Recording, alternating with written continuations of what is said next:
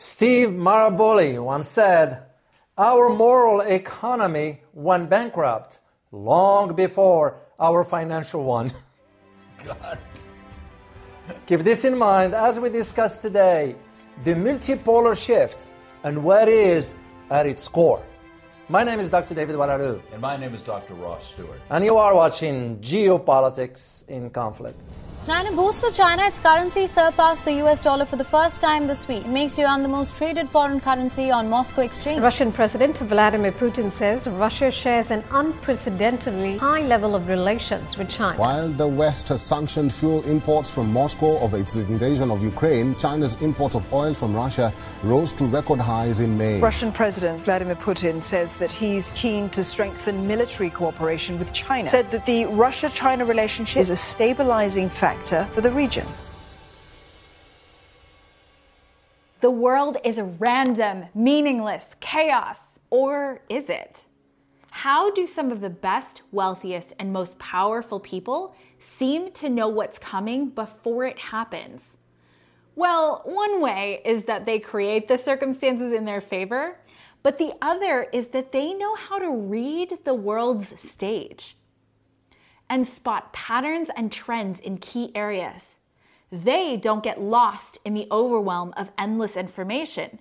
They know what's important to pay attention to using their own formulas, and most importantly, they know where to put that information to actually make it usable. Would you like to be able to do the same thing? Well, we have a course that teaches you to do that exact same thing. It's called No Nonsense Politics. So if you want the leg up that some of the world's brightest have, as well as an online community of people who think for themselves just like you, check it out. Link in the description box below. If I was sitting in your shoes, I'd be asking the following question. What is at the core of this multipolar shift? The two main things we're looking at are energy and currency. Indeed, those will be the elements that will influence the trajectory. At least in my experience, when it comes down to geopolitics, you're always going to look at these two main elements, energy and finance. And this is exactly what we are witnessing. And the key element to all this also is when you look at what other countries are doing. You take, for example, China. What is China doing in the near term, Ross? Do you know? China in the near term is going to be reopening and buying East Siberian Pacific Ocean crude, which is oil from Russia. You know. Whoa. And what does it mean? It means that it will eventually erode the role of Brent crude on the global market.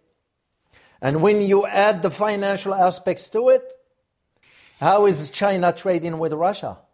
In yuan. In yuan and ruble.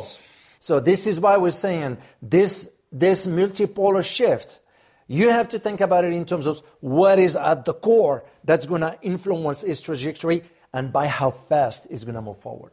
Well, we're certainly seeing it happen. We predicted this last year, and we're certainly seeing it move more rapidly than I had anticipated.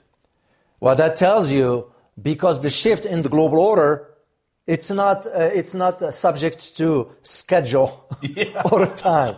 It happens when it happens. Yeah. What the West, in this case, didn't count on, it didn't count on that the conflict in Ukraine is going to precipitate, is going to push the shift faster than anticipated. This is why Europeans find themselves lost, given now the shortage in energy, because they didn't expect it will go this fast. The assumption in the West, you know what it was?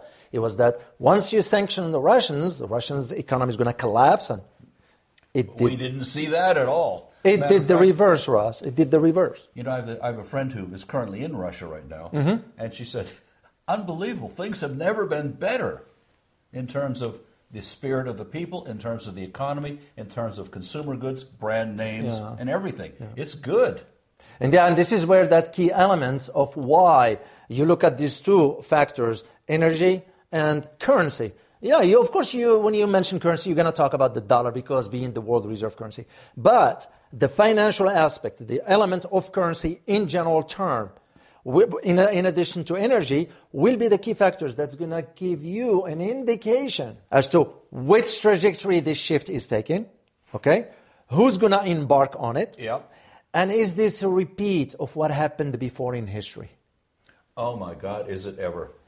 You want to do a deep dive into the history of Sure, Ross. currency? Yeah. You know, in preparation with doing this research, saying, what is the average lifespan of a reserve currency? That is the world currency that people are trading in. Spain, 1530 to 1640, 110 years. That's quite a span. Yeah. Britain, 1815 to 1920, 105 years. France, 1720 to 1815, 95 years. We're getting a trend here, right? Indeed. Netherlands, 1640 to 1720, 80 years. Portugal, 1456 to 1530, 80 years. The United States, 1920 till now. The clock is ticking. Yeah, because will it be fair to say that for the currency, for the US dollar, is on its last leg of its hegemony? Well, you know, we're always devoted to what are the trends, what are the patterns, and what does history show us in terms of where things are headed. Yeah. Well, history has said, at best, you've got 10 years. Yeah, and it looks that way to me. And the way I based my arguments on, and again, not only the trends, but also, as we said at the beginning, the two main elements, energy and currency. Yeah. Well, what do I mean by currency in this context? Is that you look at now the conversation about the petro yuan. Oh, yeah. So, if you are to think right now about the Gulf states in the Middle East, oil producers, if you see where they are shifting the conversation, you know, you're talking about Iran, you're talking about Saudi Arabia joining BRICS, would be BRICS Plus. You're talking about Turkey.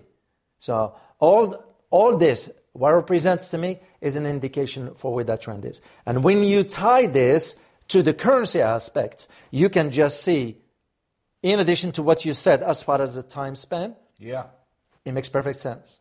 Right on track historically. Yeah, it's because you're already seeing this the transactions in the yuan currency between China and in ruble with the Russians. So it's already there. This is nothing new. It's already there, except that it's going a little bit faster than the West anticipated. Working around the U.S. dollar, we're also seeing trades for petroleum, and it's a bartering system with technology and education and so on. So we're seeing some of that occur without the U.S. dollar being involved at all. Yeah. Is this an indication for the further decline of the U.S. dollar moving forward? I wonder. So you can just see where this is going.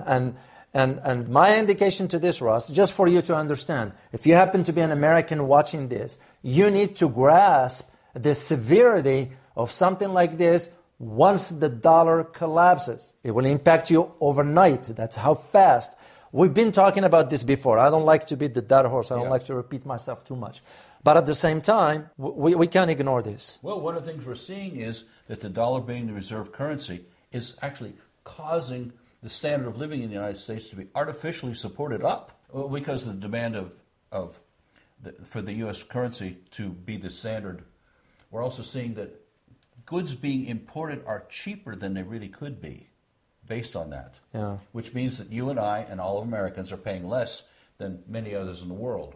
It also means the U.S. can borrow more money. As good as that is, okay. Adding more to the debt, we already have enough. Did you know we already crossed now to 32 trillion? Well, here's another real question mark, and that is, with the U.S. being in charge of the reserve currency, that means the United States can sanction other countries if they disapprove of what's going on. Yeah. And we've certainly seen that as a boomerang arrow. Yeah, it won't work. It won't work moving forward. It has worked for the last 25 years. It's not going to work moving forward. Yes. And there is a reason for that, you know. And the reason is that when you start to look at the trade regionally, the settlements of the trade between countries within their own region, they trade in their own currencies, which means what? It will erode the role of the U.S. dollar. Because other countries are going to be saying, why do I need to hold the dollars anymore? China went ahead and liquidated the treasury bills to get rid of the U.S. debt. Because who's going to be buying U.S. debt? Exactly. Yeah. Who can afford it, for one thing? Exactly. You know, and this is why you're seeing, for example, as an example, for you to put things in perspective, the trade between Russia and China is conducted in their own currencies outside the US dollar. You know, it's not like this is going to happen by tomorrow. No. We're seeing this as a transition that has a very clear arrow pointed in a direction. Yeah. The direction is the US dollar and other currencies taking off. Yeah. And there might be many of them, actually. Indeed. And that is the reason why we wanted to address this topic today. It's because when it comes down to geopolitical shifts, you know, you're going to have to consider other elements as well. There are more than just, you know, you look at even the advancement of technology. You're going to have to consider infrastructure, you know, the health of an economy and so forth. We all know all those factors are part of that. But we decided to focus on the two main ones, at least in our opinion. We could be wrong, and I'm not shy. I don't shy away from saying, if I am wrong, I'll admit it, say, hey, I was wrong. No. But the way, at least I've been seeing the trends over decades, is that energy and currency are the one that is influencing that trajectory of the geopolitical landscape. With good reason. Yeah. And if I am to give you a historical example, I'll take you back to 1973.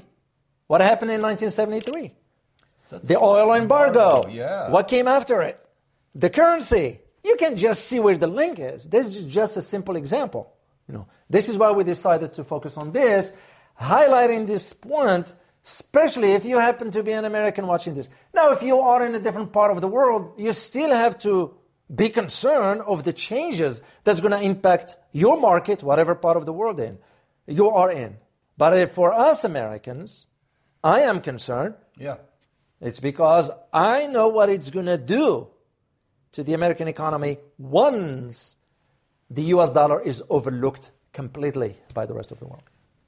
You know, the impact borders incalculable. What happens when the US debt is called?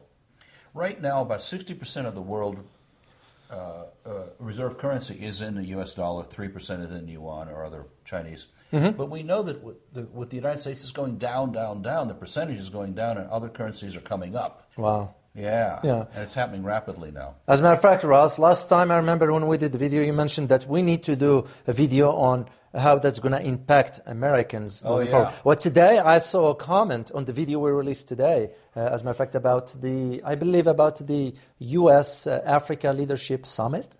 It was a comment there from one of our viewers. He suggested that it would be great if you guys can talk about this topic. And he's right. It's because how much is going to impact the American market, American people. You, if you happen to be an American, all of us, is going to have a major impact on us moving forward. You know, we've kind of ignored Africa. It seems like it's irrelevant. But you take a look at where the population is really growing, where markets are really growing, and where there is enormous natural resources that the world economy desperately needs to keep functioning. Where are they? Well, they're in Africa, and there seems to be no American foreign policy that makes any sense. I just find out, Russ, that during this last summit between the U.S. and Africa leader, 2 countries there signed a lifetime guarantee for their access of natural resources by the U.S., which gives me an idea. Were they bribed or something else? I don't wonder. I don't even wonder. I'm going to find that. Dig into which those 2 countries are. And we will let you know once we confirm the information. There is one thing we don't do here. We do not just state whatever till we confirm it. I know some of our viewers get frustrated. Some our videos are a little bit late, but we're going to have to confirm the information. So. Would you rather know what's truly going on or just get the blast of the headline? Yeah, and we're not a news outlet. And then build your whole opinion on what's going on the headline as opposed to the deep dive, what's really happening. Yeah. Indeed. Well, there's the other element, as we said. We talked about the currency. There's the other element of the energy. And again, we have to provide an example for our viewers to really put this in perspective. Because with the examples, you put things in perspective. And the best example that I could think of, based on the research we did, was the idea of just realizing how much China, for example, import oil energy from Saudi Arabia and from Russia. Oh, my God. Well, I got some stats here. In 2021, China imported about 79.6 million tons of crude from Russia. That's the equivalency of 1.6 million barrels per day. Versus 87.6 million tons from Saudi Arabia, which is the equivalency of 1.8 million barrels per day. However, you move forward, and this, by the way, for China, it accounted for about 15% to 17% of China's total crude imports, which is amount to about 10.3 million barrels per day. That's how much China acquired. So moving forward, you start to see in this example, and this is 2021. Yeah. So now Russia replaced Saudi Arabia as the main supplier of oil. This is why we're saying for the pipeline, remember the first one when we started about the Siberia Pacific Ocean crude? Oh, yeah. That's a Russian pipeline coming from up north. Absolute evidence that the sanctions are working to harm Russia. Yeah, you're right. Oh, come on. No. And this is why we're saying those two trends are very important to understand. Oh, yeah. What is at the core of geopolitical shifts, beside politics or the nuance of politics or international affairs or global affairs, whatever you want to call it, is the elements that have a direct influence on the economy, on people's purchasing power, yes, on the currency, yes, on where things are headed. And that's why we thought about the idea of addressing those two. Maybe in the next video we can do something else addressing the other elements of this. So that is where we see the idea of energy and currency will be the determining factors. I'll be curious to see how 2023, this year, is going to proceed when it comes down to those two elements. And I'm going to keep my eyes open. Because remember, this year, 2023, will be the upcoming summit of BRICS in South Africa. And BRICS wants to come up with its own currency. Yeah. At least they've been talking about it. I don't know how far along that's gone. They've been talking about it. To my, what I found, Ross, was about the conversation took place back in 2011. That's how... So it's 12 years of conversation. Yeah, but also it's not easy to implement. Oh. And this is why I believe if BRICS members do not resolve their own internal miscommunication, like, for example, India and China regarding the borders in the Himalayas, if they don't resolve that issue once for all, things won't move forward. There's also the water issue, but yeah, that's for another show. Yeah, but no, they've been talking about it. And now it appears that they are on the phase of, is it time to implement this, given the changes on the geopolitical landscape? That's how I see it. That's where I see it going. So just, you also have to think in terms of the role Saudi Arabia plays into this. And what do I mean by this? You got two entities Saudi Arabia wants to be part of. One is BRICS, and you know what the other one? The SCO, the Shanghai Cooperation Organization. Oh, interesting. Yeah, both of them. You can just see, this is why we keep repeating this to make sure you understand it, that the currency and energy, the two main elements that influence the trajectory of geopolitical direction. So that's what we wanted to talk about today. Any final thoughts, Ross, before we close this out? I just want to emphasize where, one of the things we're doing is data points, figuring out what are the patterns, what are the trends, so you can understand what's going on now and start to make reasonable predictions about the future. Yeah. So if we see the reserve currency of the United States the dollar being declining, what can we expect in the future for the economy of the United States? And I just raise that question because we want people to start looking at what this information really means to them. Yeah.